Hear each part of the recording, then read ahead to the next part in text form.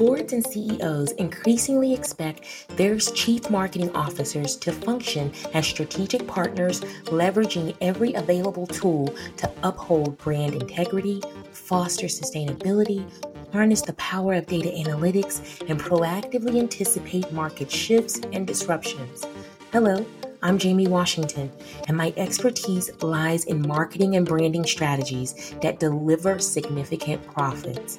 With a career spanning over 2 decades as a global CMO, I've had the privilege of collaborating with Fortune 500 giants like United Airlines, Dunkin' Donuts, Apple, RCA Records, Gillette, and many others. What you might not be aware of is that the brands you adore are actively seeking you out and strategically tailoring their marketing efforts to resonate with you. This visionary orchestration is driven by none other than the Chief Marketing Officer. On this show, the CMO Connect with Jamie Washington, I delve deep into the realms of data, purpose, and the pivotal role played by the CMO. Let's go in. Today on the show, we have Doug Kimball, who is an accomplished Chief Marketing Officer at Ontotex. Doug is known for his charismatic leadership, and he identifies partner needs and translates them into actionable strategies. He boasts an impressive record of leading global teams, fostering a remarkable 95% employee retention rate. His mentorship spans design, project implementation, field engagement, partner relationships, reflecting his dedication to comprehensive leadership. Doug's impactful presence and strategic insights continually drives Ontotex. And one thing that I loved about this interview with Doug is that he said, "I care about my team." And you really will see that and hear that inside of this interview. Now, a little bit about Ontotex. Ontotex is an AI data fabric, data mesh planning SaaS platform all in one. And Ontotex helps enterprises to identify meaning and connections across diverse data assets and massive amounts of unstructured information. And Doug really talks about that. And their technology and their services deliver value through knowledge graphs, interlinking multiple structured and unstructured data assets with graph analysis. So if you can just think about having a lot of data and handing it over to someone, Ontotex would be that someone that's going to take that data and structure it so that you can better understand your data. Let's dive in. All right, I am so excited today to have Doug Kimball, CMO from Ontotex, with us today. Hi, Doug. How you doing? I love the sound of that. Every time I hear it, it just still makes me giggle. I'm like, CMO, that's just cool. I know. It has that nice sound. CMO. Because we really are the best of the C-suite. I don't care what anyone else says. We aren't biased in the slightest. Exactly. Yeah. Exactly. What we do is very important. It just doesn't always get recognized the same way. Oh, yes. And as you know, if a campaign goes really well, then it's business as usual. But let that campaign have a little bit of a hiccup. Mm-hmm. Usually, they're coming for the CMO's neck and everything else. Yep, very much so. What have you done for me yesterday? Exactly. Not today. Yeah. Tomorrow never comes. Yes. Yeah. Oh, my goodness. So, Doug, I always like to start with this question because since we are chief marketing officers, we know a lot about brands and we know a lot about marketing. Mm-hmm. When you were 16 years old, what brand was iconic to you? That's a long time back. The nearest one that pops to mind is actually Xerox, and I'll explain that. So my father was an anthropologist. And he used to work, in those places where they did a lot of copies. And this is back when, it's probably maybe a little younger than 16, but it stuck out. They really started coming out with those things in full speed. I remember having these big, gigantic cardboard tubes that the paper was wrapped around and the toner and everything. I'd never heard of a copier before. And so the first time I saw a copier, it was a Xerox. And that's all I knew of was a brand. I was not a real brand conscious kid at all growing up. I still am not real brand conscious. But if I look back to that age frame, I'd say Xerox probably sticks out. Okay, with Xerox being that brand for you, in today's world, is it still iconic to you? I think it's less than definitely less than it used to be, because I think it has evolved into so much more than just obviously a Xerox copier. But for the longest time, and you probably experienced this too, as well as the audience, I'm going to go make a Xerox of that. I'm going to have a Kleenex. Those brands, it became so iconic that regardless of what actual brand you used, it was a Xerox copy. You might have been using something entirely different. I mean, you're rolling your nose on a tissue that could be something else, but it's a Kleenex. I think in the last, with all the advancements in technology, I don't think Xerox has the same brand impact. But there's still times occasionally I should get a Xerox to that. I think I say copy more than Xerox, but for the longest time, I need a Xerox of XYZ. Even if it was a Ricoh or fill in the blank, it was a Xerox, which from like branding perspective is outstanding because that just gets stuck into your head. Absolutely. I remember when COVID, that little thing that happened, no one knows anything about, shut the whole world down. My children, as everyone else who was a parent, we had to, turn into not only CMOs, but we were CMOs and teachers. We needed copy machines and everyone had to have their own computers, and I have little ones as well. And so I remember going to Staples and asking for a Xerox printer. Interesting. And yes, and they were like, well, we have HP, we have this, and that, and the third, but I was looking for a Xerox. But it's interesting that you mentioned that we say the brand because the brand has become so iconic that subconsciously we are using it to speak for that entire industry. But there's different corporations and organizations in that industry. Like, I love that. Yes. Oh my goodness. So tell me a little bit about Ontotex. Well, that's actually you planned that. It's actually an incredibly good segue because Ontotex, we are a graph database company. We've been around since about 20 plus years. But when you go to brands, it's actually one of the reasons I've changed our strap line. We're known for our core product called GraphDB. Okay. And there's been times I'm at a trade show and somebody will walk up, blah blah blah. Who's Ontotex, and I do the spiel. Then I mention, we are the company that has GraphDB. And if they're in that, GraphDB, yeah, I've heard of GraphDB.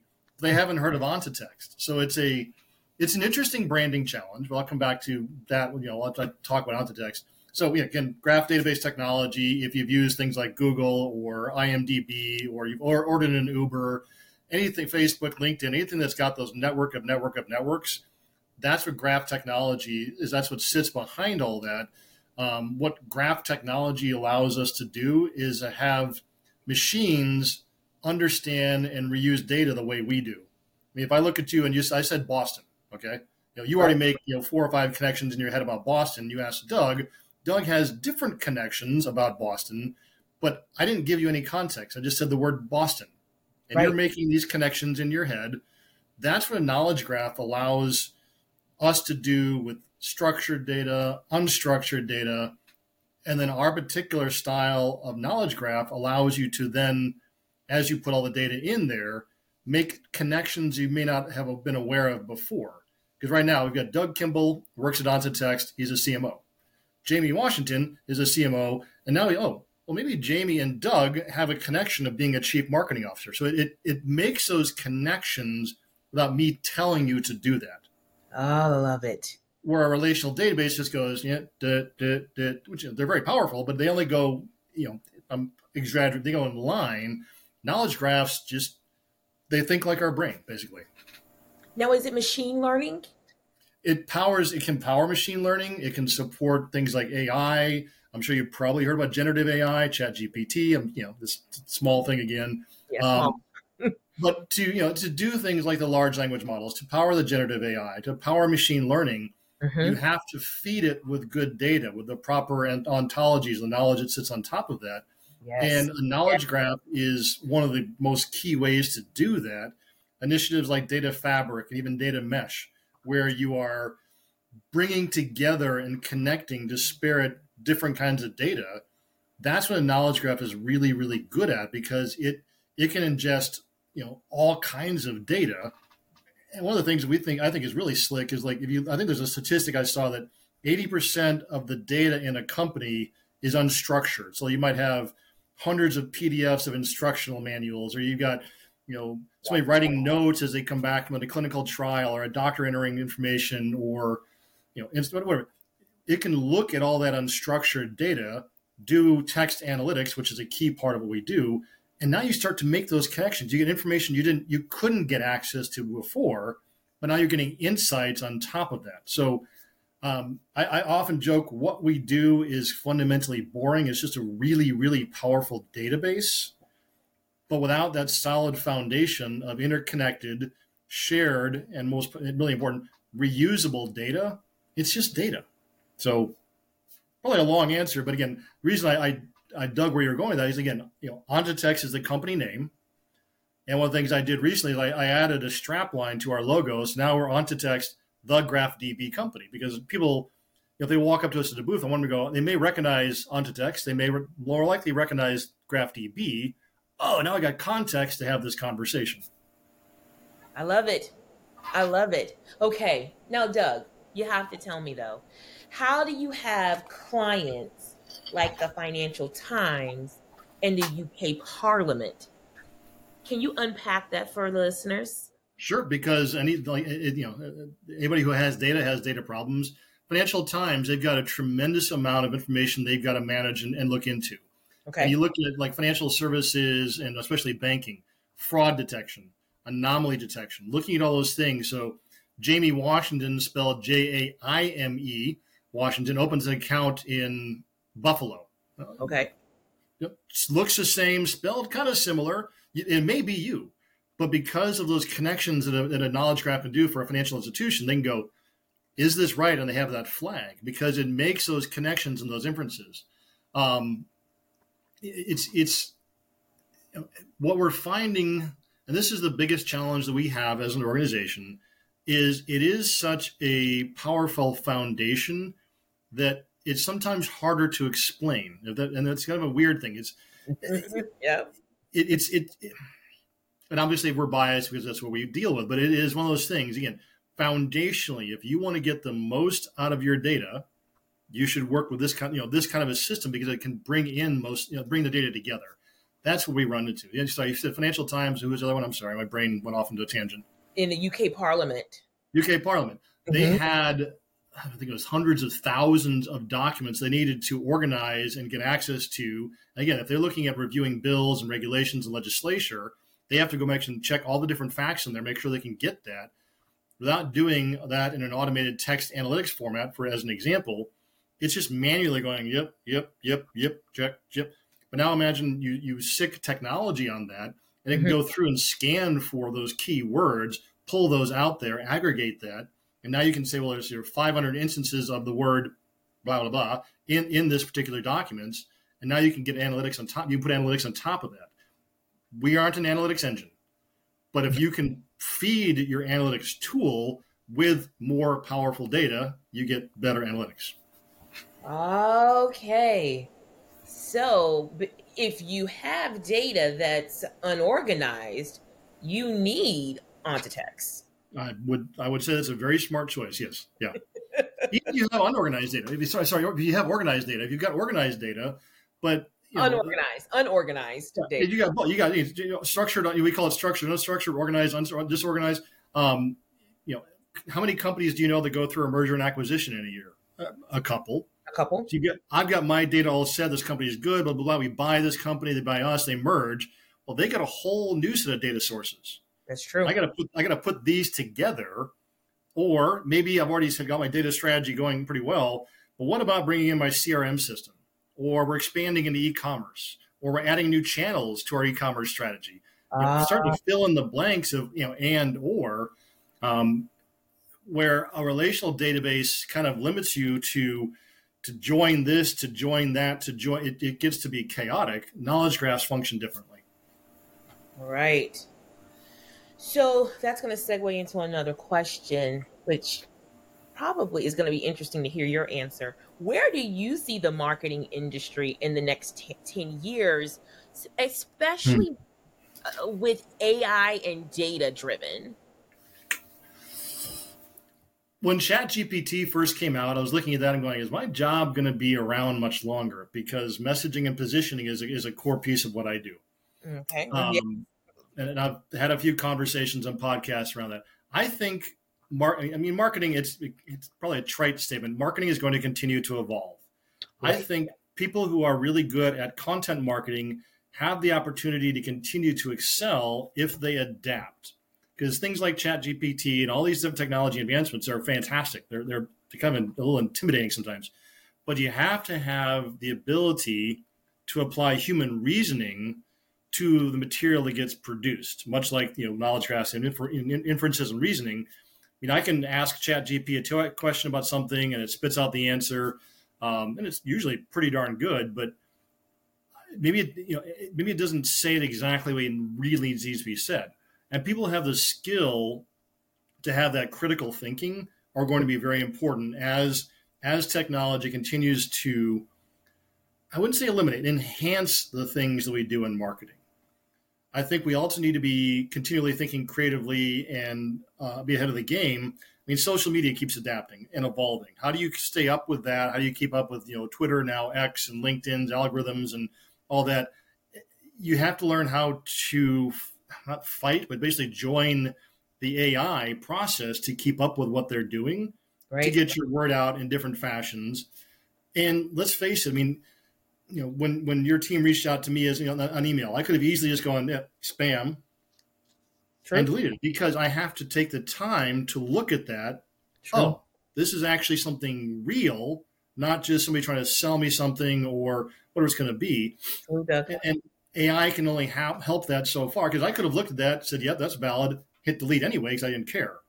True. AI can't make that decision for me. So when it comes to marketing's evolution, I think you need to continue to have people who are strategic and tactical and can use both of those skills in conjunction with the technologies that are coming out. So in 10 years, I don't have a clear answer other than just continue to evolve. And I think if I look back 10 years, what I done in marketing, what I've done since then is evolve. That's true. Yes. Would you mind pulling the curtains back a little bit on OntoTex's marketing structure, your team? We'd love to be able to share that. That's a question that I get a lot from CEOs, actually, that are looking to build out their teams. As we were just talking about data is not even just data, but AI, tech is ever evolving, and there are $100 million companies that are in Series A and Series B. They come from an idea to literally was on the phone with a founder. He's sitting on $60 million and he's looking to he wants us to help build out his entire marketing team. And you're like, are you serious? You have no marketing idea whatsoever. Can you speak to that to kind of help our listeners? Yeah, and I was very fortunate. So the company I work for is based in Bulgaria. And when I came on board, they had a team. There was an existing marketing team in Bulgaria doing a great job. My marketing director there, he's been running the team for, I think it's 6 or 7 years. So I've got basically two part-time content writers. One's really more of a content marketer. One's more of she's a semantic knowledge expert, but she also does content creation. I've got a social media person, social media and HubSpot CRM type stuff focus, community building. I've got a person that's focusing on, he's been focusing on ABM, but I've also added him into product marketing because that's an area we need a lot more growth in. Okay. I've got 12 years of product marketing, so I want to do it all, but of course I can't in my role. No. And then I got a creative director who does amazing creative work. It's been interesting to see. I probably have used functions of her work before I even came to OntoText. Her stuff is all over the web, and sometimes we use imagery from it. We don't really realize it. So she does It's just some pretty slick stuff. So that was the team in Bulgaria. When I came on board, I said, if I'm going to be growing out North America, because I was hired to help grow out, basically take over marketing and expand North America's marketing activities. We've got a chief commercial officer who grew out the North America team. Okay. I said, I need somebody in North America. I mean, the Bulgaria team is fantastic, but there's time zones here, there's American conversation differences, etc. Hired a marketing director based in Chicago, who's come on board, who's responsible for basically a lump in outbound. So she handles almost everything that's outbound related, whether it's events, webinars, podcasts, influencer strategy, things like that. Doing a great job picking that up. And so I've got basically two right hands. I've got a director in Bulgaria and a director in North America. Right. Make my life, I wouldn't say, yeah, they make my life easier. Yeah, we've got a lot to do. Had a couple interns come on. We had a marketing creative intern come on she'll be on here for a few months. We had just a marketing 1 month intern that I interviewed this young lady when I was over in Bulgaria last time. And I'm like, just her attitude and her style, like, I would hire you tomorrow. Oh, I love that. She had that spunk. I'm like, yeah, you can't teach attitude. That's so true. Oh, yeah. My goodness. So how do you communicate with your teams on two different, time zones? How do you get up early? Yeah, my marketing director in Bulgaria scolds me when he sees me up too early. He's like, "You need to get sleep." I'm like, "I sleep fine."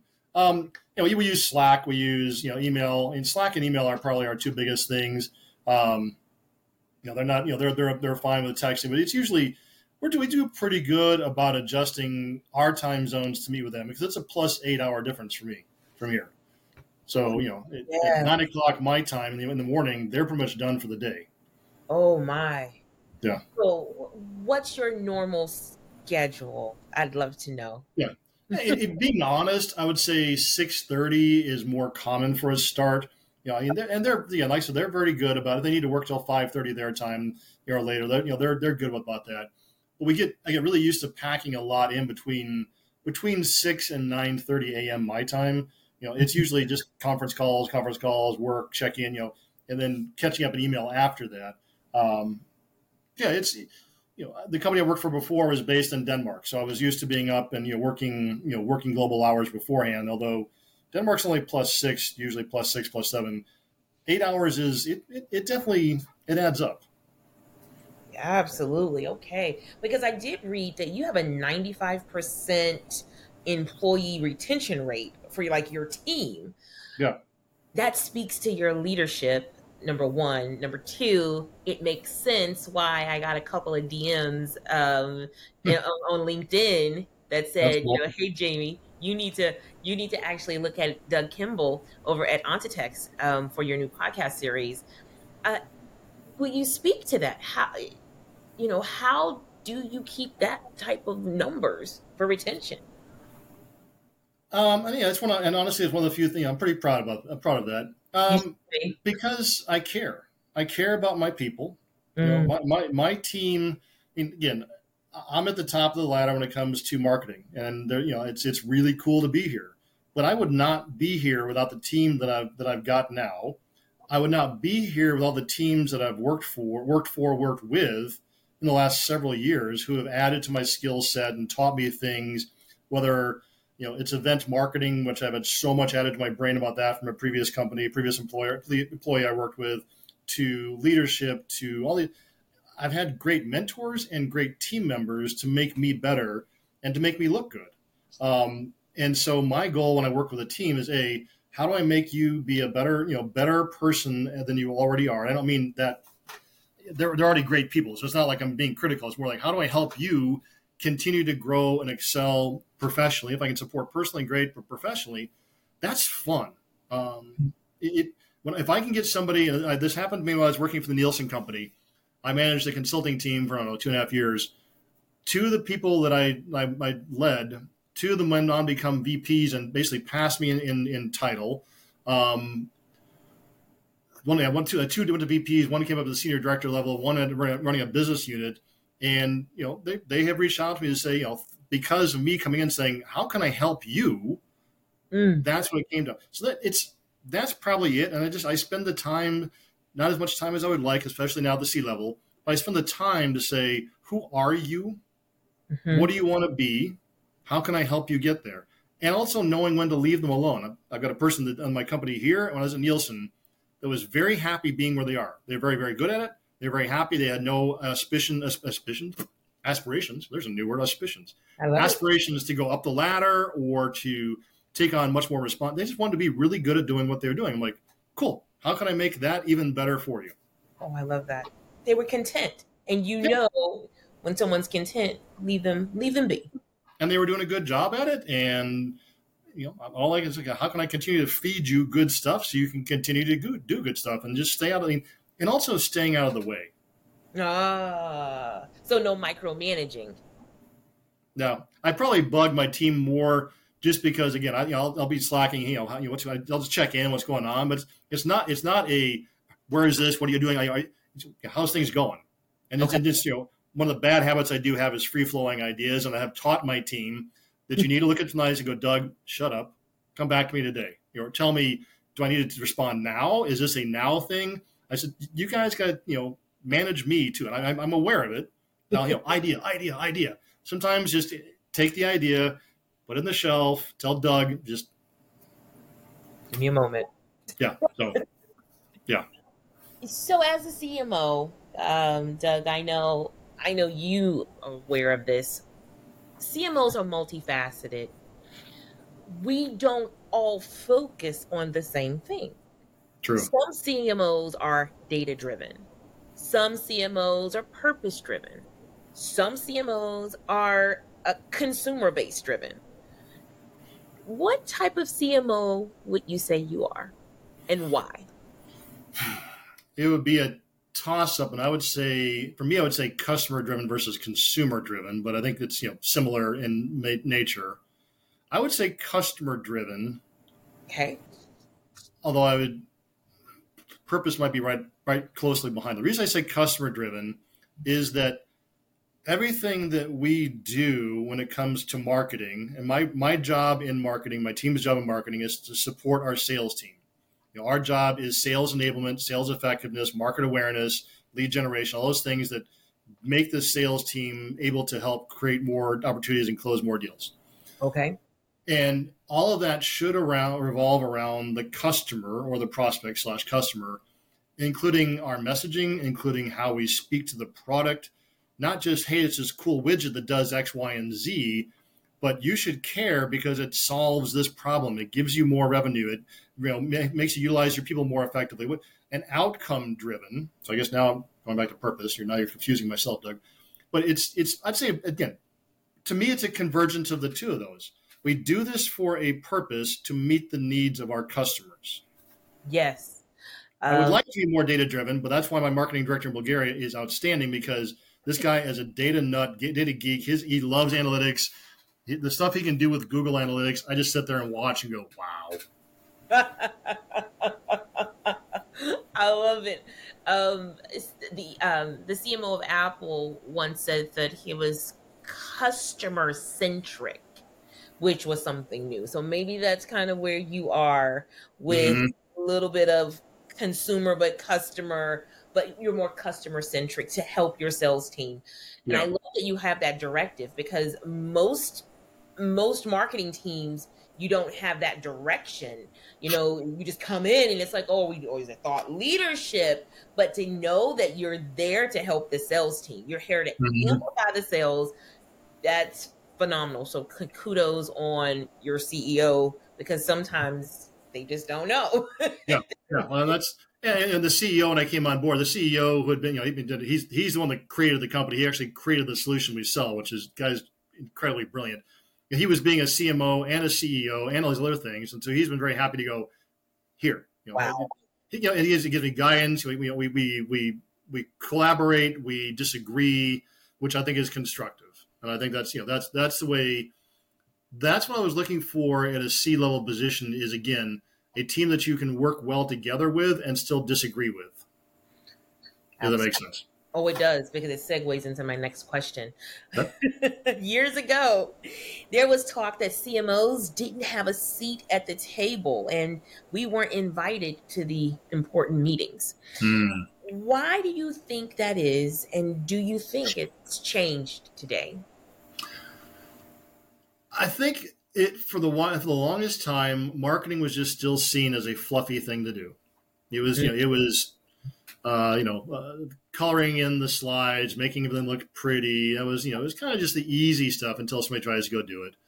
And I think, and you talk about customer centricity from Apple, I think that just in the last 5, 10, 15 years, especially, an increased focus on you. You are the person we are trying to sell to. We want to sell specifically to Jamie Washington and her family and her kids who live here because of these things. They have these needs. Start to understand that we need to talk directly to the consumer / customer / end user, and realizing a lot of that is marketing. It's personalization. It's customization of messaging. It's cutting through the noise. We've got an explosion of technology where you can reach me on 19 different platforms and 50 different kinds of messaging and apps. And how do I cut through the noise? Again, your email that came out, it had to cut through the noise for me to go, I should pay attention to this. And a good marketing effort should focus on, at this very core, what is the message? How do we position it? And how do we reach you? And so I think that's one of the biggest changes that, at least that's my theory, is following up on this explosion of technology makes it easier and harder. Easier to reach people, but harder to stand out. And now we've got to find a way to stand out. Yes. Sam Walton once said, and for those that don't know who Sam Walton from Walmart, he said, if you want the people in the stores to take care of the customers, you have to make sure you're taking care of the people in the stores. I love it. Yeah. It's one of those things when you say it, it's like, duh. But if you don't practice it. Exactly. Yeah. If you don't, absolutely. No. And so it's one of those things where you say, well, I need to focus on it, but if I don't, then I could be like Blockbuster. If I don't know my customer, I think about, and I don't know if you've heard this story before, of how the two co-founders of Netflix went. Oh yeah, you know the story. Yeah, so they went to a podcast. It's an amazing story. I mean, it was just, they laughed you out of the office. Good luck. Laughed out of the office. So for our listeners that may not know, the two co-founders of Netflix went to Blockbuster and they wanted to align their product with Blockbuster, and they wanted to be the digital side of Blockbuster, and they literally were laughed people out of the boardroom. And I actually read the Blockbuster board review that they sent out. The board of directors sent out, I guess Gary Vaynerchuk got a hold of it, and then he shared it on one of his podcasts, and I downloaded it just to read it. And I could not believe, Doug, that inside of this 200-page document that it said our customers, they like to get out of their house and they like to come into our stores and eat our popcorn. They like to feel the cases on the DVD. They like to walk around our stores. And I was like, oh my goodness, did they just lose touch with the customer? And when you lose touch with the customer, you can go out of business. Yeah. And that's why when I answered your question, that's why I think generally I tend to be customer driven, because it's one of the things I've been pushing it out to tech since I came here. We're a very engineering focused company. We're very technical. I don't want to sell just to the technical people. It's a good, we can sell it and it works. I want to sell to the bigger picture, the enterprise, the bigger concept. And to do that, you have to go to the up the ladder to people who understand the business and talk to that level of customer. So that's why customer, I don't want to say customer centricity, but customer focused, knowing the pain that they are dealing with. I never had the pain of wanting to walk around Blockbuster and eat popcorn, and I just wanted to go solve a problem. So I love that example. I listened to that podcast and just kind of remember shaking my head going, miss. And miss. A miss. And now Blockbuster is nowhere to be found, and Netflix is doing okay. Yeah, they're doing okay. They're in the black now, finally, but they're doing okay. Finally. If you weren't a CMO, what do you think you'd be and why, Doug? I'd probably be back doing VP of product marketing. I've done product marketing for 12 years. Okay. And it was fun when I realized, 6 years ago or so, I loved it. I mean, it was taking my geeky side of technology and my ability to communicate and interpret things, not be a architect level technology person, but not be completely just fluffy in marketing, and bring those together. And realizing how broad and deep, the things that product marketing handles, I'd probably be doing a product marketing role. I enjoyed that. Oh, I love that. I love that. I love that. So I want to talk about the Wall Street Journal just a bit. And they published a study from Spencer Stuart talking about the CMO. And the way they painted us, I was like, oh, do I know any of my friends like that? I mean, they said that we live in silos and we are, the most dangerous out of the C-suite. I want to ask you, why do you feel, or, first of all, let me back up a little bit. It also said that CMOs usually have a lifespan of 40 months. Mm-hmm. It was like, what? Why is that the industry norm? You can kind of speak on that. What are your thoughts? And that number actually surprises me that it's as high as it is, to be honest. Because I've seen, and maybe it's just where I've been, I've seen a lot of CMOs be there for 2 years, a year and a half. Right. But I think to go back to the 40 months or thereabouts, I think it's because what we do can be so hard to quantify, even if you're data driven. You can show, like I said, you can show the Google Analytics and website visits are up or website visits are down. You can do account-based marketing and target the right people, and you're getting engagement. You're getting downloads are up. But we don't close a sale. We influence a sale. Yes. We should be influencing a sale. We track metrics to say marketing influence pipeline and close pipeline. We track all that, but we don't close a sale. So it's harder, I think, to attribute direct revenue to marketing in a lot of ways. And then we've got examples, and I've got examples here where we went to a trade show in it was March, and now we've got a customer we've been talking to for the came to us at the trade show, and we're moving very well along the deal. If we close that, it's going to be a nice sized deal. It'll be specifically because of a marketing activity. But people tend, unless my CCO is very good at making sure we get attribution, but people will forget that when they sign the contract, that marketing started this. Yes. So I think that's part of it. I think some of what it is that, again, like I said before, what we do is kind of fluffy. I can rock and make a kick butt PowerPoint and it looks good and it'll help you establish a good conversation or put up at a trade show. Yes. I can create a great global field kickoff event because I've had some great mentors, for example, and bring people together and get dynamic activity going. And that helps add to the skill sets of the marketing and the sales team. But does that one day, that one slide bring in a signed contract? Directly? No. Indirectly? No. Absolutely influences it. Absolutely. And you bring out a good point of it, with our messaging. Marketing, we build the business, but we don't get the attribution of building the business. We build brands. Mm-hmm. But it's not attributed to marketing unless something goes wrong. Why is the website not working? But it's better. Exactly. Or your digital marketing manager accidentally takes the monthly budget for Facebook ads and puts it for daily budget, and you're like, yeah, I know. Yeah, exactly. The CEO. Yeah. I just think it's a perception thing. I think that is slowly changing. And I know that when I was going through my hunt, there was a lot more marketing opportunities out there that I'd seen in the previous few years. It's getting there, but I still think there's a. Can you show me the results of what you do? And yes, I've got quantifiable and measurable objectives that we show demonstrated success, and I got monthly KPIs I track.